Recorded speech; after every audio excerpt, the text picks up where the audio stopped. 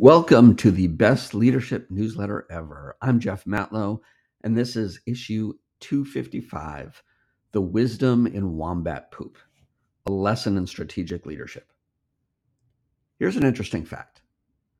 Wombats are the only animals in the known universe that poop in squares. Now, for clarity, I'm not saying that a bunch of wombats stand in a square formation to poop. They aren't square dancing, and they certainly aren't a marching band.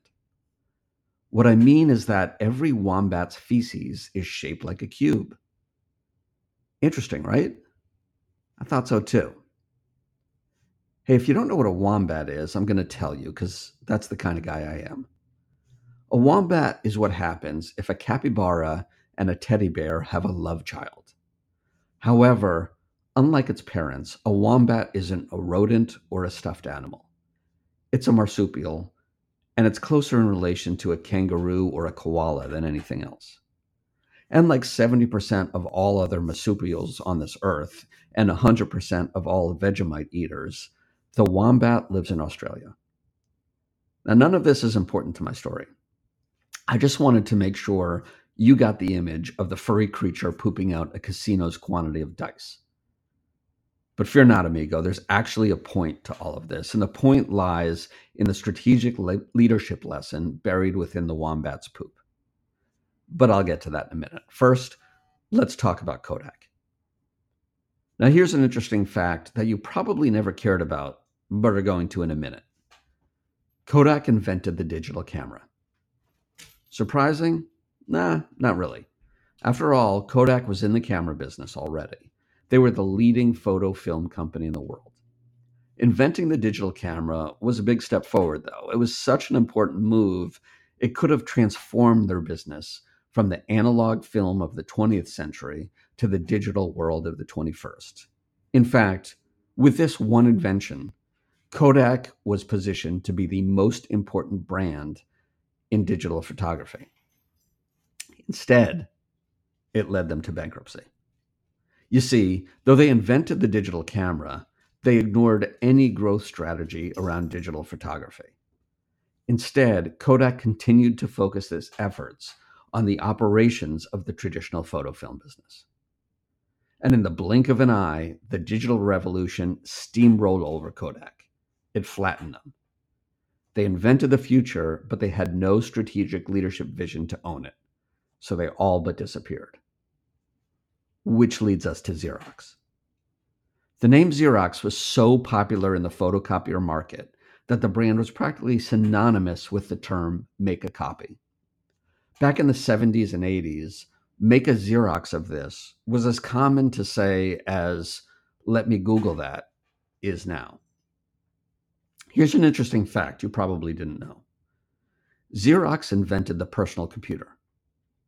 They also invented the laser printer and Ethernet, and they invented the computer mouse, and so many other things.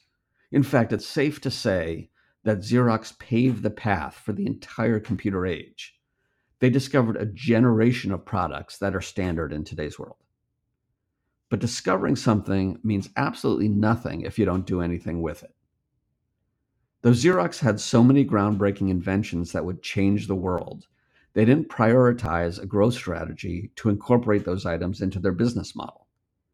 Instead, Xerox just continued to prioritize its operations in the photocopier business. It was a strategic leadership failure. Rather than building personal computers, Xerox decided they'd be better off simply licensing their personal computer technology to someone else. As it turns out, along came this ambitious youngster who thought Xerox's ideas were pretty cool. The kid somehow convinced Xerox to license their technology to him in exchange for a few shares of his startup company. The kid's name was Steve Jobs. And yada, yada, yada, Apple became the largest company in the world built on the back of Xerox's invention of the personal computer. Xerox, on the other hand, went bankrupt. And this, of course, brings us right to the wombat and the importance of its square poop in your leadership life.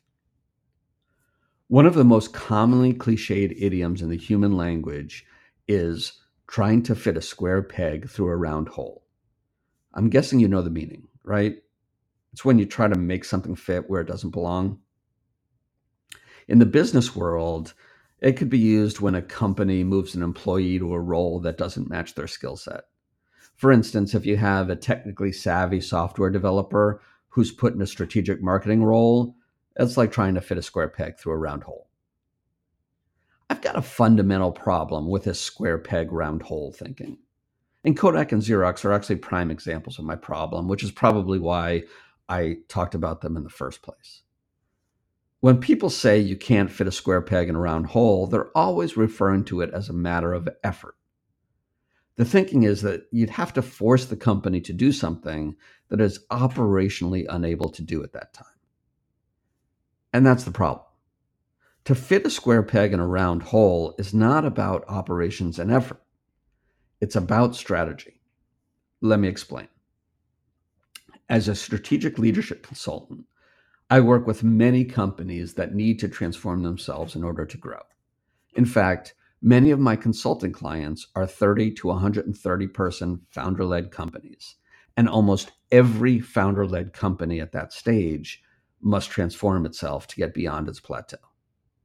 But transformation is not an overnight thing. You don't flip a switch and suddenly improve company culture.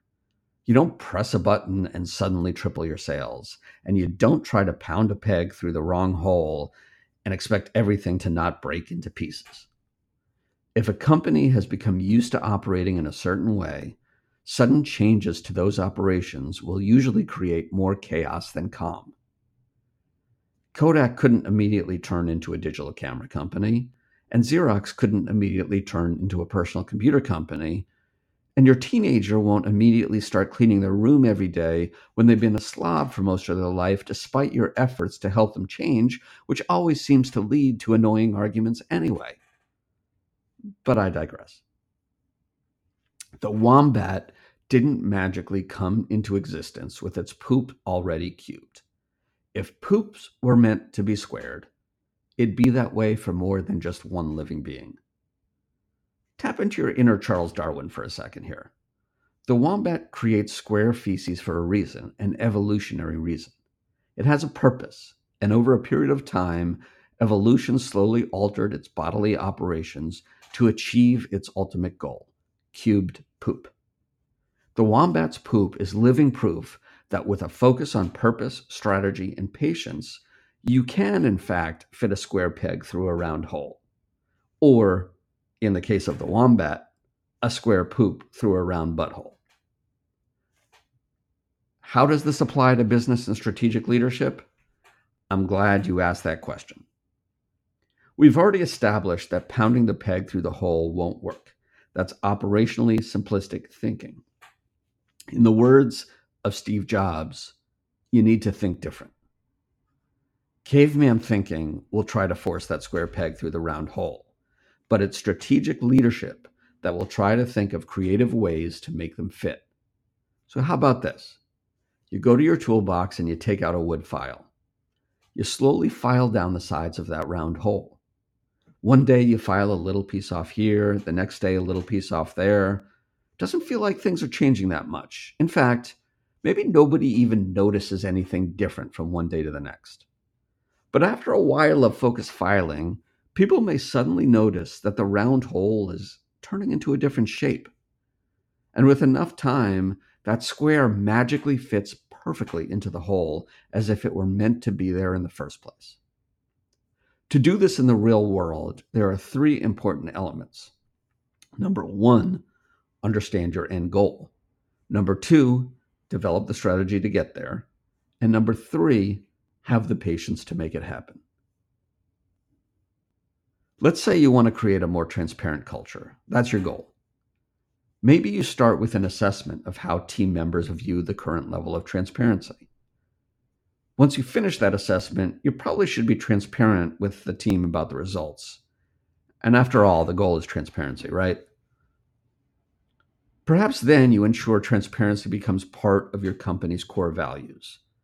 Once it's part of the core values, you begin to integrate those values into employee reviews and weekly one-on-ones. And you have transparent discussions with employees about transparency. Meanwhile, you focus on increasing transparent discussion on Slack or Teams or whatever communications platform you use. And by the way, if you don't use a communications platform, it's a great time to download Slack and tell your team that you're doing it to help create more transparency. I'm sure you see where this is going.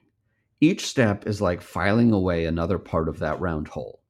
With enough of these small filing efforts and some patience, you'll have transformed the hole to allow the square peg to fit in perfectly. So next time you're intimidated about trying to make the impossible possible, discard that Xerox and Kodak model of operational planning and embrace the evolution of the Wombat's cubed poop. With just a little purpose, strategy, and patience, you can make your impossible come true. Thanks for listening to the best leadership newsletter ever.